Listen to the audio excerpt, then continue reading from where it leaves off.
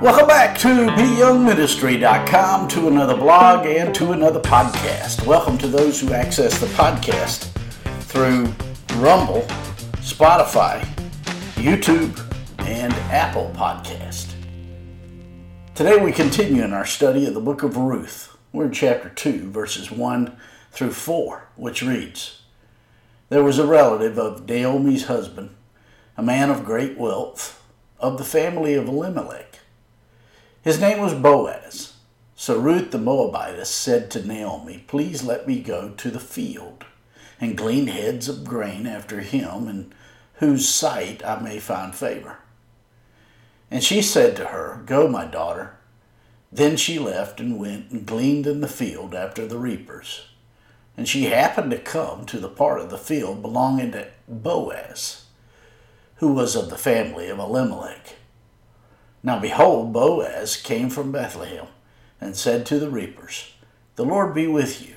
And they answered him, 'The Lord bless you.'" That's Ruth chapter 2, verses 1 through 4.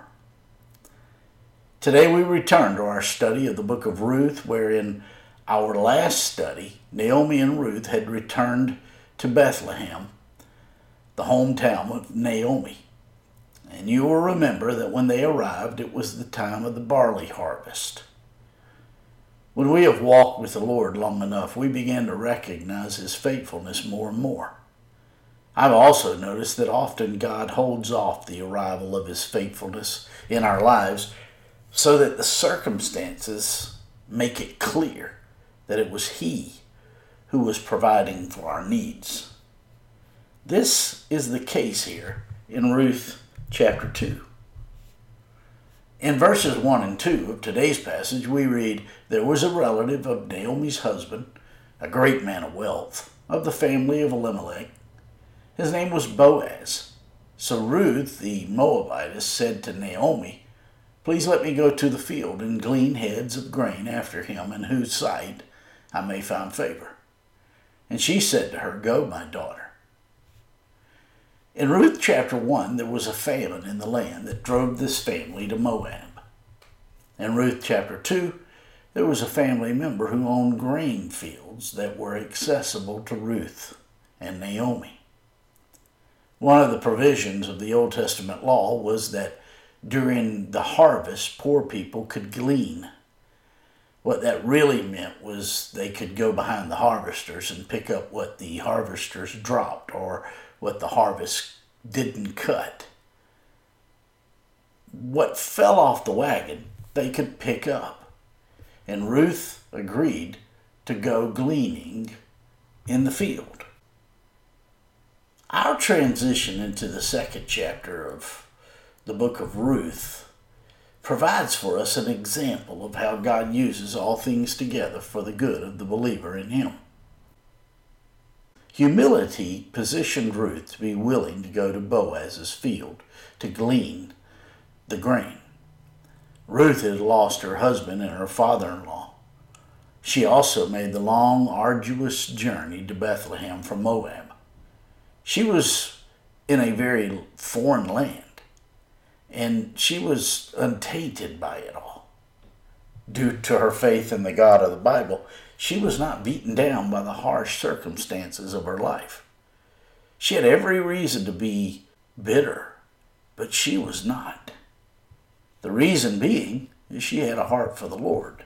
She had come to the place where the Lord was now defining her. Self-sacrifice born from a humble heart is explicitly linked to following God. The Lord Jesus in Matthew 16 in verses 24 and 25 said, "If any want to become my followers, let them deny themselves and take up their cross and follow me. For those who want to save their life will lose it, and those who lose their life for my sake will find it."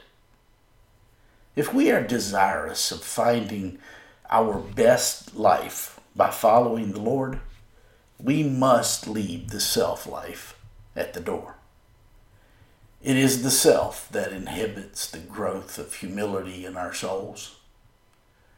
Naomi offered Ruth a chance to have a second chance at life. so to speak. Ruth's husband, Naomi's son, had died and left her childless. In that society, Ruth would be pretty much the bottom of the food chain. Without a husband, there wasn't much she could do to fend for herself. The best option to fix her own position would be to marry someone else. However, Ruth chooses to remain with Naomi and go to Naomi's homeland. Ruth was a Moabite and Naomi an Israelite. So by going to Israel, Ruth further steps away from any life of ease that could have accompanied her. In verses 3 and 4 of today's passage, we read, "Then she left and went and gleaned in the field after the reapers. And she happened to come to the part of the field belonging to Boaz, who was of the family of Elimelech. Now behold, Boaz came from Bethlehem, and said to the reapers, The Lord be with you. And they answered him, The Lord bless you."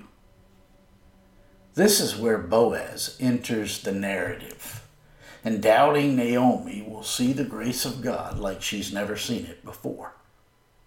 It is obvious from his greeting to his workers that Boaz was God-hearted and he was generous.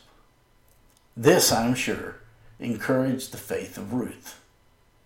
Here we see a course of seemingly normal events: a girl gleaning on the edges of a field, a man coming from the city to check on his work, a harvest in full force.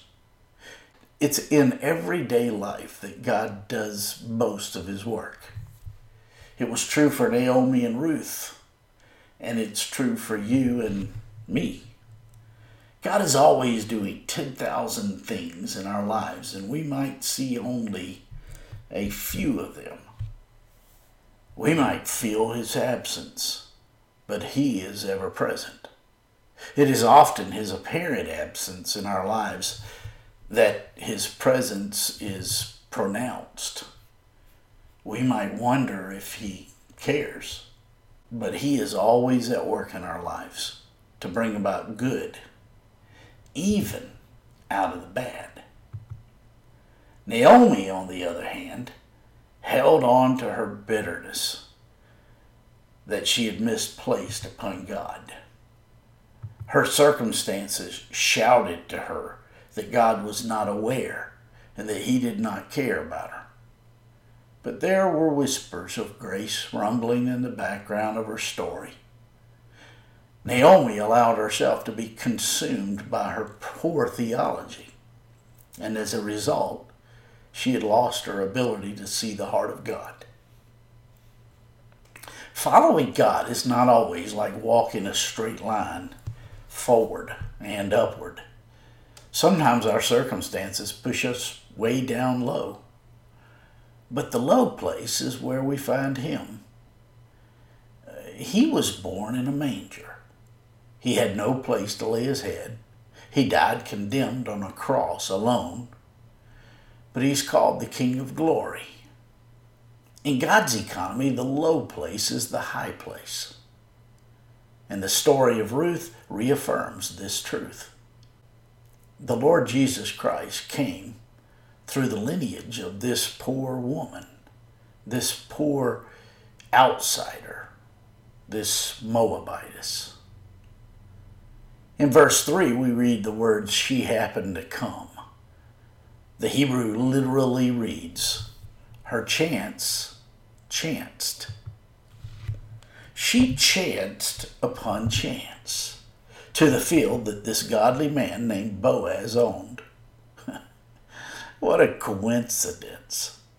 Here is a widowed foreigner who just so happens to come to the part of this big, huge field owned by someone who understood the heart of God and his word.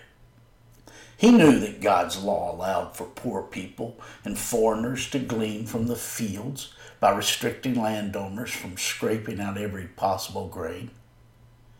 The edges were to be left for the hungry, according to Leviticus chapter 19, verses 9 and 10. This was no coincidence. It was the sovereignty of God.